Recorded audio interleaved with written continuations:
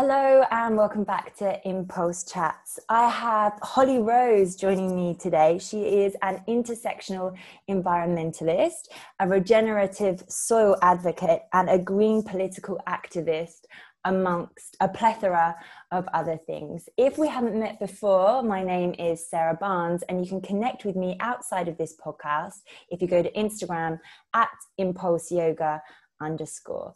This recording is going to go out on the podcast, so on iTunes and also on Spotify and on my YouTube channel if you search Impulse Chats with Sarah Barnes. And of course, I will put it out in parts on my Instagram TV as well. So, Holly, thank you so much for joining me today. Thanks for having me. It's my pleasure.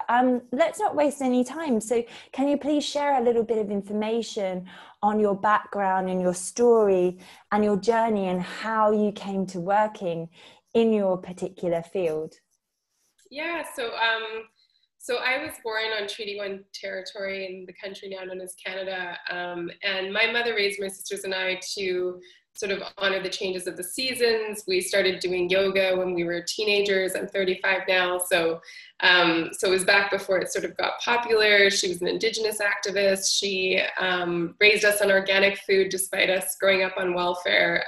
She's a pretty amazing woman. And she sort of instilled in my sisters and I to respect the planet and see, you know, all the beings within you know, the planet's ecosystem as living beings, and to treat everyone with equality and all these things. And we had a very sort of idyllic nature infused childhood, and it was great. And then when I was a teenager, I became a cheerleader and I started wearing synthetic clothing and I ate McDonald's and listened to Britney Spears and, you know, smoked cigarettes and like pretty much I dyed my hair really blonde, all that kind of stuff. And that was my sort of rebellion, was to become a conventional human.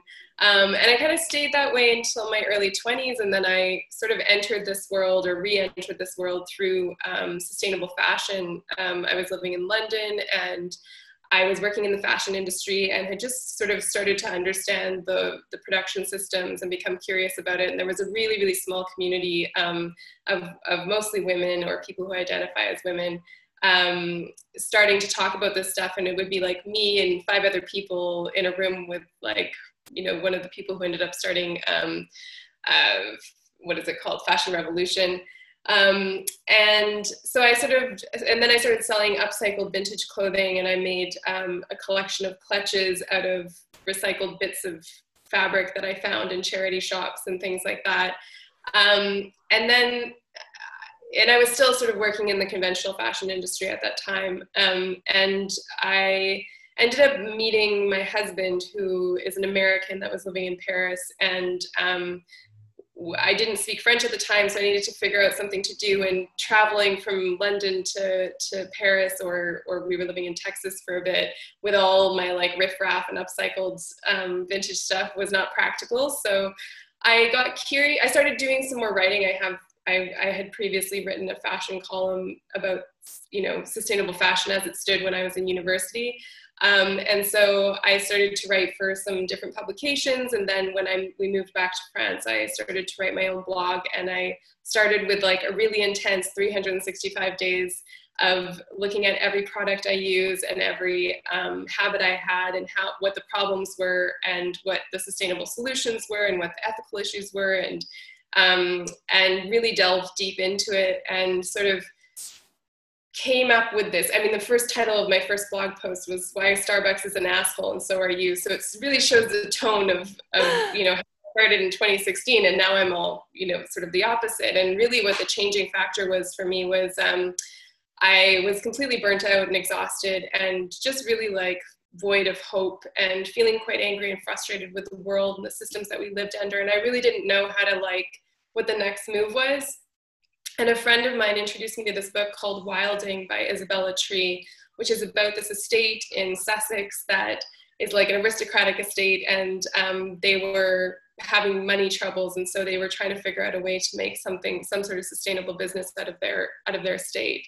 Some very big rich people problems, and they ended up hearing about rewilding, and they did this in a matter of 10 years. They regenerated the soil so much with all these native wildflowers and animals and plants that that monarch butterflies returned to Sussex, and the turtle dove population increased by 400%.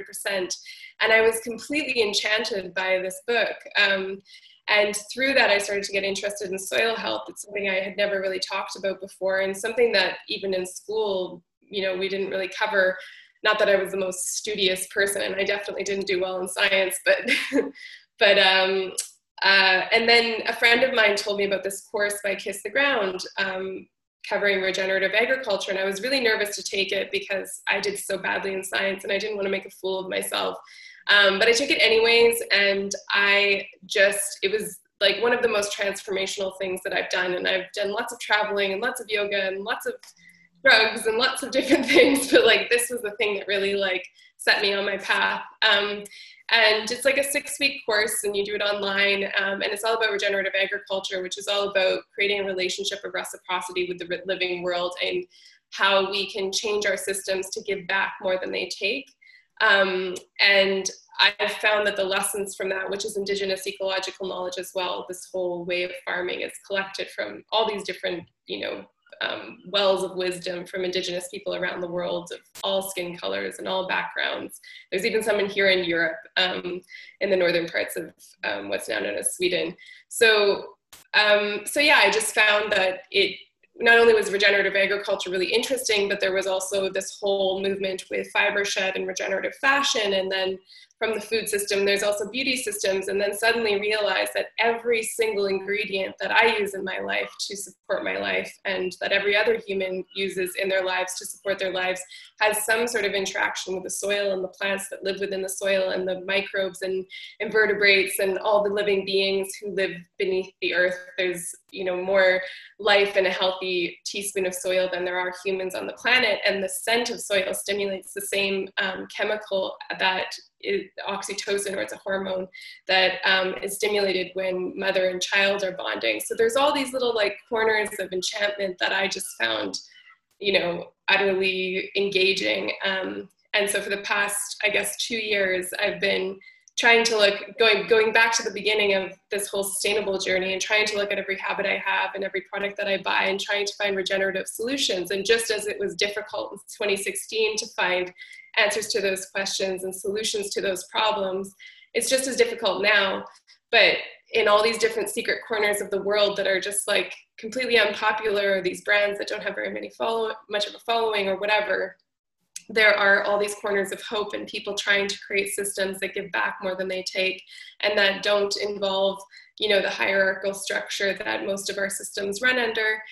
And then the final part of that journey, or at least where I am now, was it's kind of a longer story, so I'll try and shorten it down. But basically, there was a woman who had written a recipe books that was all about regenerative food systems and eating seasonally here in the UK, and we really connected when her PR people contacted me to write about her on my Instagram.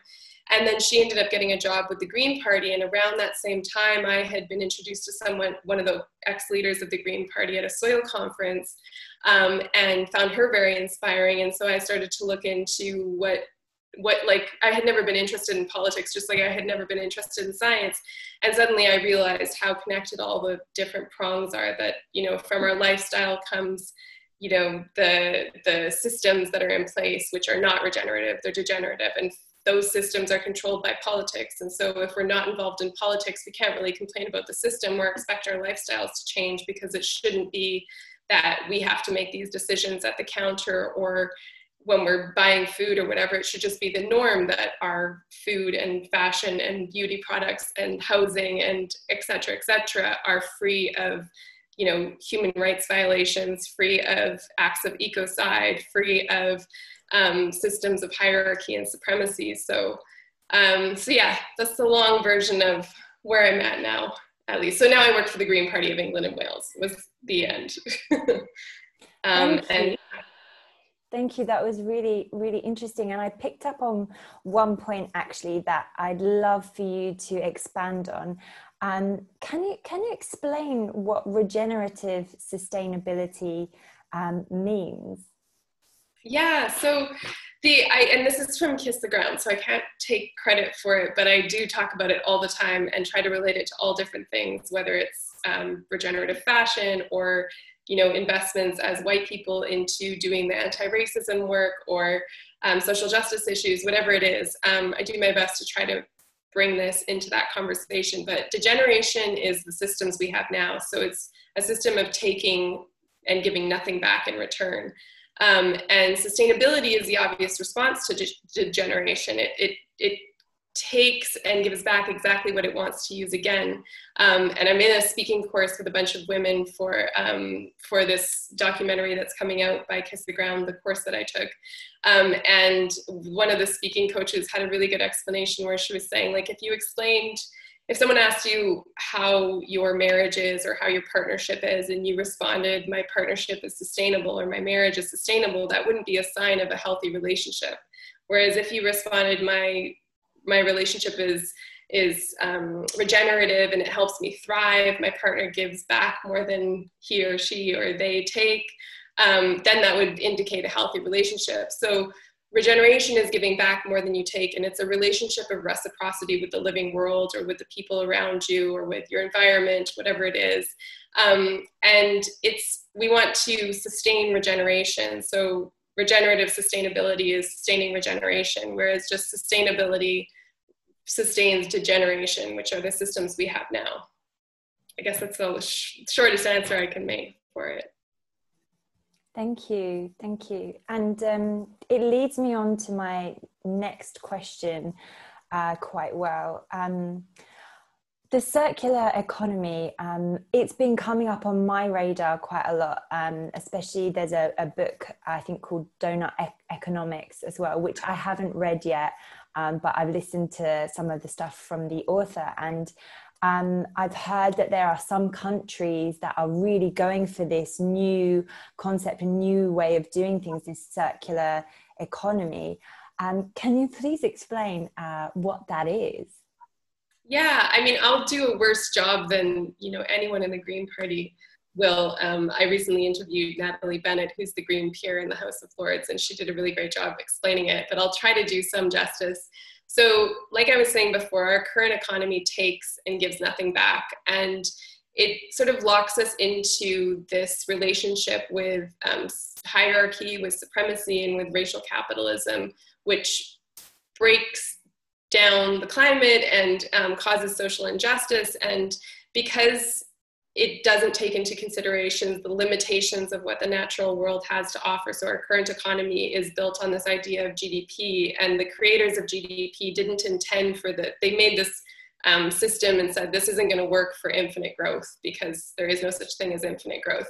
But, the wrong people put it into power, and it's this idea of just taking and taking and taking and never being responsible for any relationships of respect or any limitations on what we take. And the Donut Economics book talks about, living within the system where the Earth's resources, if we want to call them that, are the donut, and the inside of the donut is where we need to, as human beings, live essentially and have all of our systems run. And it's published by this great publisher called Chelsea Green Publishing, which is a employee-owned business. So this is one of the examples of alternatives to capitalism and alternatives to the GDP economy is businesses that are either like Chelsea Green is, that are employee-run, so the shares of the company are broken up between the employees, or that are community-run. So another book they published called Fibershed, and we have Fibershed here in the UK as well as the country now known as the USA, and I think there's some opening up in the country I come from, or the what is now known as Canada.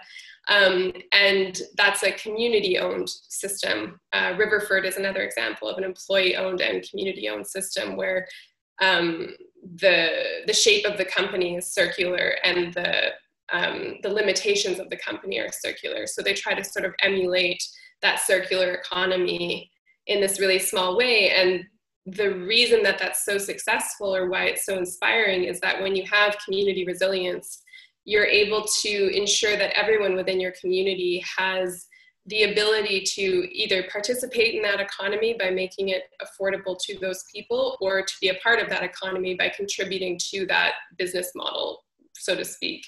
And I think the Green Party does a really great job of sort of setting out the groundwork or the foundations for that type of economy. The Green New Deal that was written by Caroline Lucas, and there's a video on the Green Party's IGTV that I did with Caroline Lucas, where she talks about why her and a group of economists and environmentalists created the Green New Deal in 2008 after the last economic crash. And we're in the midst right now, as we speak, of another economic crash, perhaps the biggest in history. And one of the really interesting things is that during the last economic crash, Iceland didn't bail out its banks. It actually jailed the people who were in charge of allowing this type of rampant economy to proliferate, including bankers and their prime minister and other people within those sort of halls of power, and created something that was a little bit closer to a citizen-led assembly that Extinction Rebellion and other environmental groups are calling for, where every person has their voice heard. And the root word of democracy is for the people, or the people have the power, essentially. And that's not really what we have in place now. So there's sort of this two-pronged thing happening, where the economic system that we have right now is causing social injustices and causing climate breakdown, and is causing this lack of care from the people or the governance that is meant to protect us. And I did this write-up during COVID, where I was talking about sort of our current reality as a tree. So, we share like 25% of our genes with trees. And like I shared before, there's all these amazing things about soil and how it supports us. So like we have more microbes which come from the soil in our body than we have human cells. So we're more soil than we are human. And so that relationship with the earth has been severed, and the systems that govern that relationship are sort of like the stem of the tree. So in the middle of a tree, there's like a heartwood, and it has these sort of pipes, if you will, running up and down that nutrients and water and different bits that support the tree support. And it's also what keeps the tree sturdy. And our governance should run that way, where it governs our relationship with the earth and ensures that it's healthy, and makes sure that the branches and the leaves on the tree, which represent human culture and all the different people on the earth, can be all the different leaves, and the branches all are different cultures or countries, however you want to look at it. And it doesn't. And so the tree is beginning to fall, and the roots are beginning to rot, and now the center of the tree is beginning to fall apart as well. So all that to say, I think the circular economy it represents in many ways, reshaping the hierarchy that we currently have into something that is round and mimics the natural movements or the natural relationships that nature has. But I have a blog post on my blog, and there is a IGTV on the Green Party's Instagram that you can check out for more, or read the book.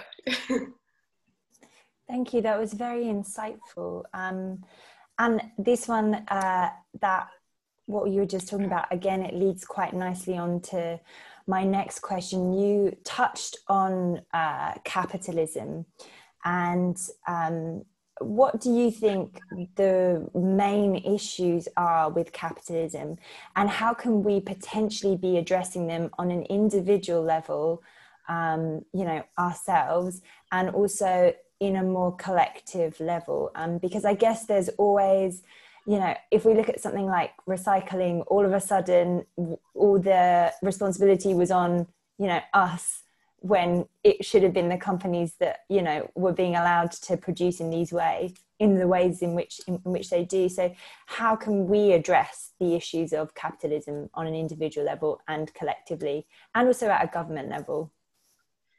Yeah, I mean, there's a lot of different aspects to, like capitalism and racism were sort of, I'm in an anti-racism book club, which has been super insightful. I had started, my anti-racism work, I guess, in 2017, I think it was. And I recently rejoined after the next BLM movement. I joined this this book club that came up just before, and this book called How to Be an Anti-Racist by Ibram X. Kendi really breaks it down really well, that like racism and capitalism were born in Portugal in 1441, and they were born together almost as like Siamese twins. And they were raised in Europe and then reached adulthood in what is now known as America, where it sort of like took over and spread all over the world, these evil twins, if you will. And they're sort of inseparable because capitalism requires, you know, misuse of the planet and misuse of human relationships and misuse of non-human relationships. And it cannot survive if we're not constantly consuming, and it cannot survive without oppressing and marginalizing the planet and the people who dwell on it. And kind of going back to the economy, like we currently have an economy which people and the planet work to support, rather than an economy which supports people and the planet. It's almost an entity of its own that controls everything that we do and controls the health of the planet. And that's not the right way around. We have it backwards. And I think also, well, I know that capitalism, I like to look at the etymology of words.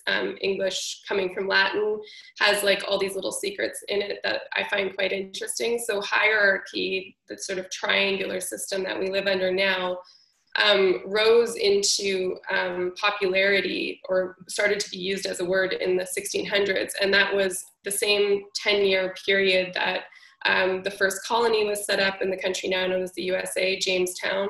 It was also when King James, who Jamestown was named after, translated the Bible from Latin into English, so that under the guise, I guess, that they wanted regular folks to be able to access the information within the Bible.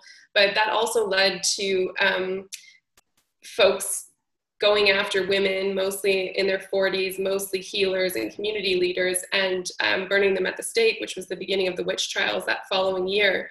That same 10-year period was when the African slave trade, or the slave trade of Africans, started to happen in the United States, or the country now known as the United States as well.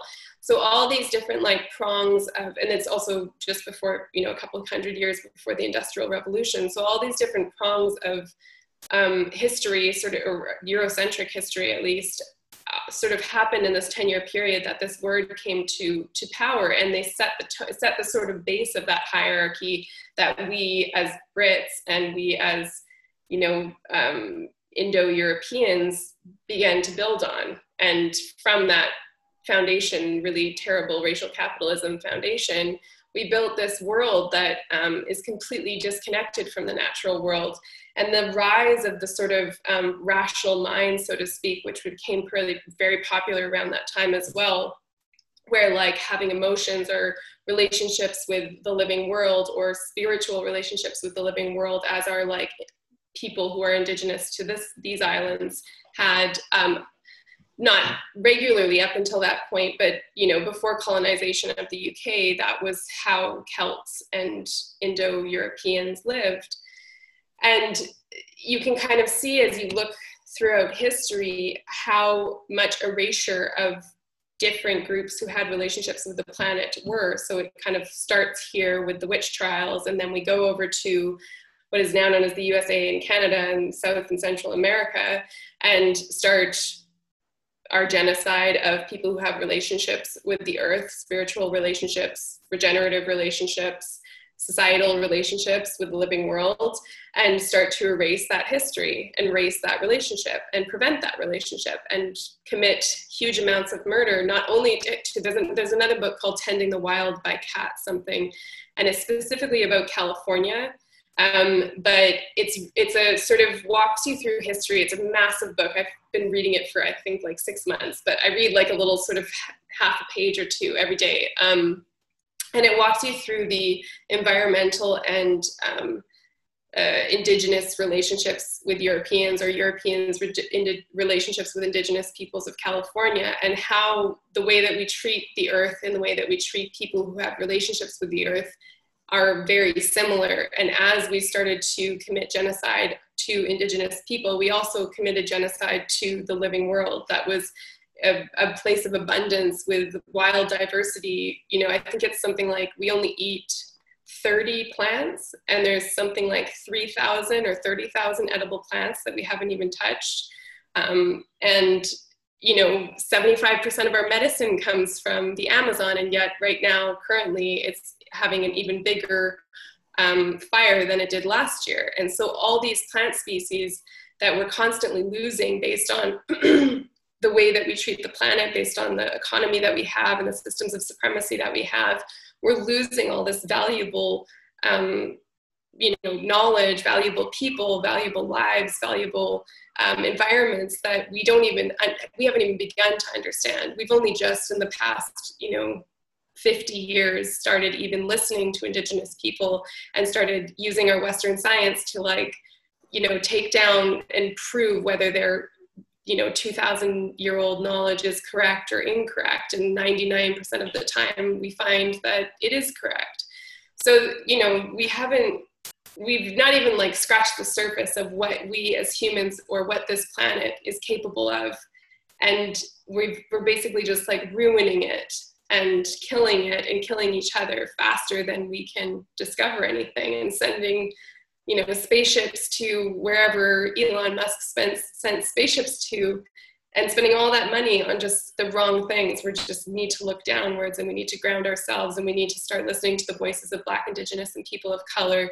And we need to start ensuring that everyone in our personal community, in our human community, in our non-human community are able to thrive. Because if we don't, then, you know, we're not probably going to be here for that much longer.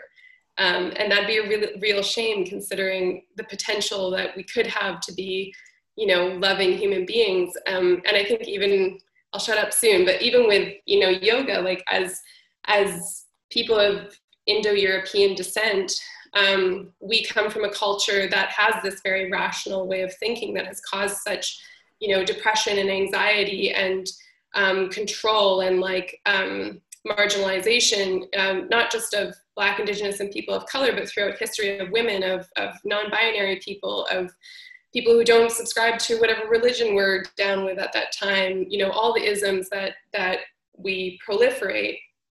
And we don't often spend time having a regenerative relationship. Like, none of us should, you know, we've all benefited, you and I have benefited from yoga, from meditation, from, you know, the odd mind-altering drug, perhaps, like all these different aspects of Indigenous knowledge or Black, Indigenous, and people of color's knowledge. And we so often, as white folks, take that knowledge and give nothing back. We might go and, you know, do a yoga course or a meditation course or go on a retreat somewhere, but most often the person who is benefiting from that action is either ourselves or some other white person who has benefited from, you know, an action that came before. And so as we, you know, call ourselves spiritual and and become interested, this sort of door opening is thanks to Black, Indigenous, and people of color, of us to be able to start to melt down that rational mind and that mind of supremacism and that mind of racism and everything else that's built within the society we have grown up with and the society we come from and the generations of ancestors that have grown up in the same system. And yet we don't ensure that Black, Indigenous, and people of color have the same right to thrive that they have gifted us with. And I think it's just another little prong within the realm that you and I might be interested in, that we've got wrong and that we're still doing wrong. And yeah, I could go on, but I'll stop. No, I completely agree, especially on the subject of yoga. And like, for me, my main focus at the moment is looking at, okay, so yeah, we have taken a lot of stuff from yoga, and particularly in the West, like repackaged it and made it really masculine. So it's all about power yoga and about the visual and moving it from the internal to the external. And then the thing that like blows my mind away the most, which honestly I've only recently just started getting into in the last year. You know, my background is fashion too, originally, before I started on this whole path. And what I found is I gave up fast fashion in December. And one of the big reasons was I'm a yoga teacher as well. And when I teach yoga, I was dressed in, certain brands' clothing. And when I did a little bit of research, I was shocked. I was like, hang on, I'm talking about all these concepts that originate from India and this culture.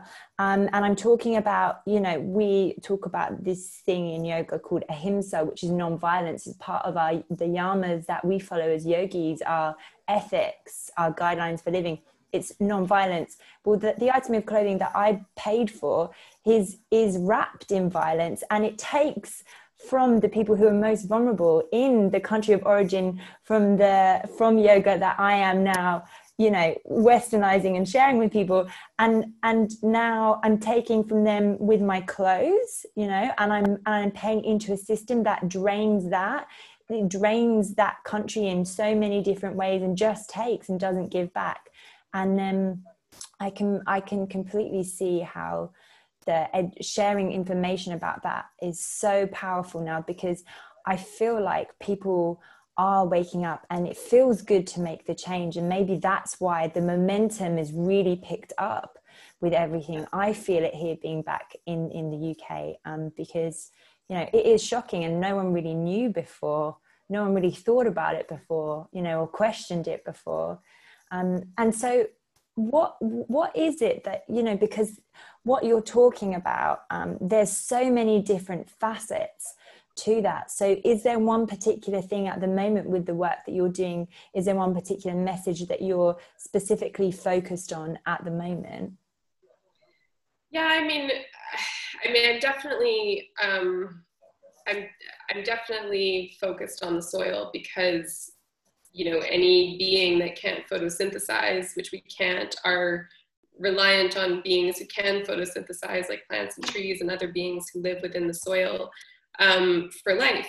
Whether you eat animals or not, animals also eat plants. And so therefore, no matter what you eat, you're reliant on plants. Everything in this life is an exchange of life for life. And whether it's our food, our water, our air, our fashion, our medicine, our housing, every single aspect of our reality comes from the earth. Even the, yoga clothing and yoga mats that we've used throughout our lives. It's one of the most polluting industries in the world, because it's almost completely made up of plastic, which is also coming from the soil by means of fossil fuels. And when we extract fossil fuels from the soil, obviously that disequilibrates the amount of carbon that's in the atmosphere, and carbon's happy place is in the soil, and its dangerous place is in the atmosphere. And that's what's causing global warming and climate breakdown. So the more we contribute to that economy, this carbon economy or fossil fuel economy, the more we contribute to climate breakdown, the more we contribute to the marginalization of Black, Indigenous, and people of color and other peoples around the world, as well as the marginalization of non-human beings. And it's absolutely sort of ignorant of us to, especially those of us that hold a certain amount of privilege, to not be trying to make as many efforts as we can to avoid contributing to these negative economies, and avoid and try to support these like slowly and tiny and slowly growing economies that are coming through things like Fibre Shed, or through here in the UK Farm Drop and Riverford, in terms of food, that are offering smallholder farms the opportunity to avoid the degenerative system that exists within our food systems, and give access at an affordable price to consumers who are wanting to connect to those farmers and consume food that supports a healthy gut and healthy body, healthy planet, healthy environment, and that isn't full of human rights violations. And that goes for our yoga clothing, that goes for everything. The systems are all the same. It doesn't matter what subject you focus on. So I would say the short answer to that question is 100% I'm focused on regeneration, on trying to find regenerative systems, whether it's interpersonal relationships, whether it's relationships in economic systems, or alternatives to capitalism, or spiritual relationships, or relationships with the natural world. I'm trying to focus on giving back more than I take, and I'm trying to focus on having relationships of reciprocity. And obviously I'm still sort of novice on this journey, and I still live within the society that we live in, and I still have the history that I have. But I think that trying to question my choices in life in that way will help me to avoid making some of the mistakes I've made in the past and some of the mistakes that we make as human beings, hopefully. And where do you go for your inspiration and motivation? You're someone who's giving out a lot, sharing your time.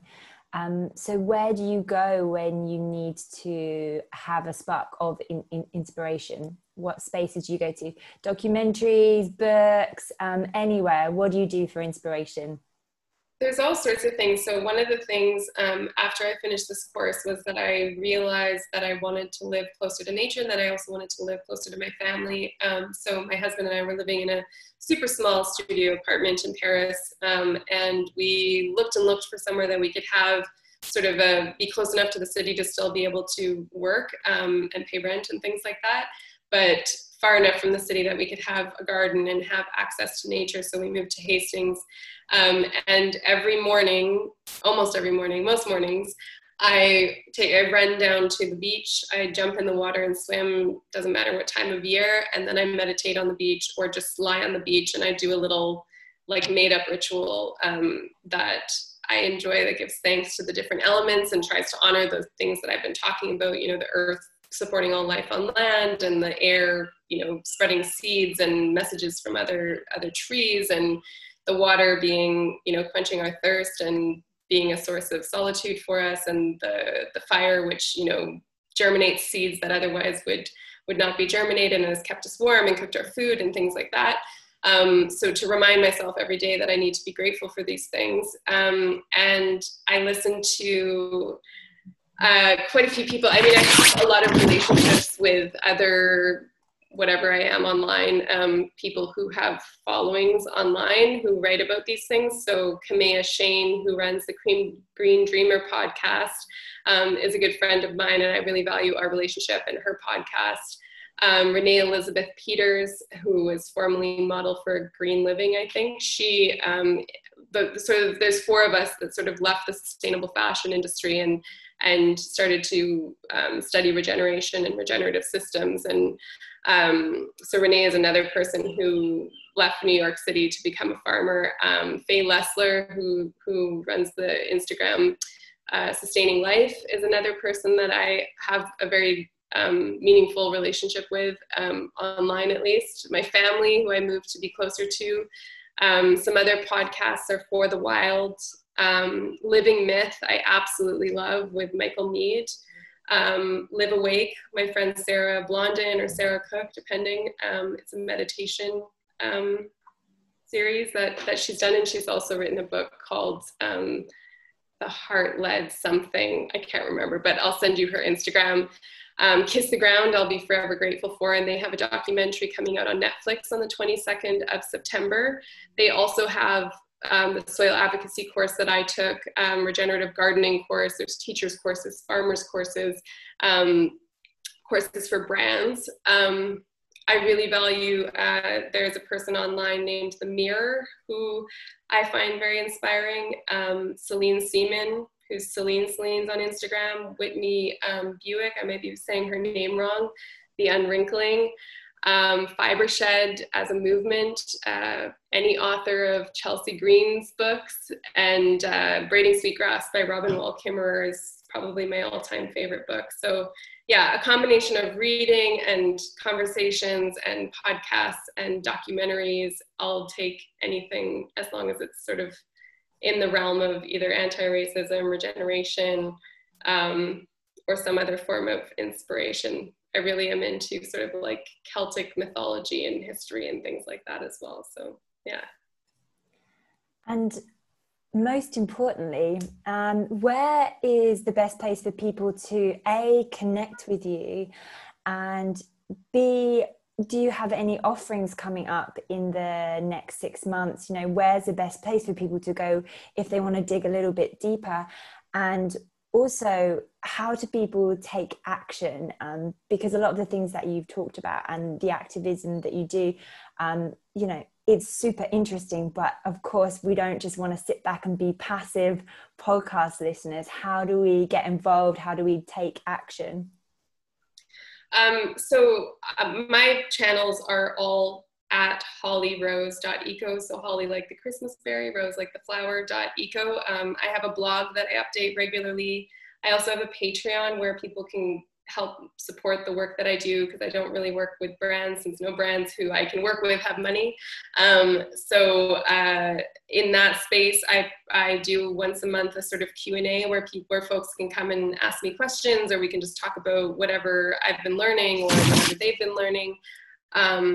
I also really recommend people getting involved with the Green Party of England and Wales. If you live in England and Wales, or Scotland that has a Green Party, and both of the Irelands have a Green Party as well.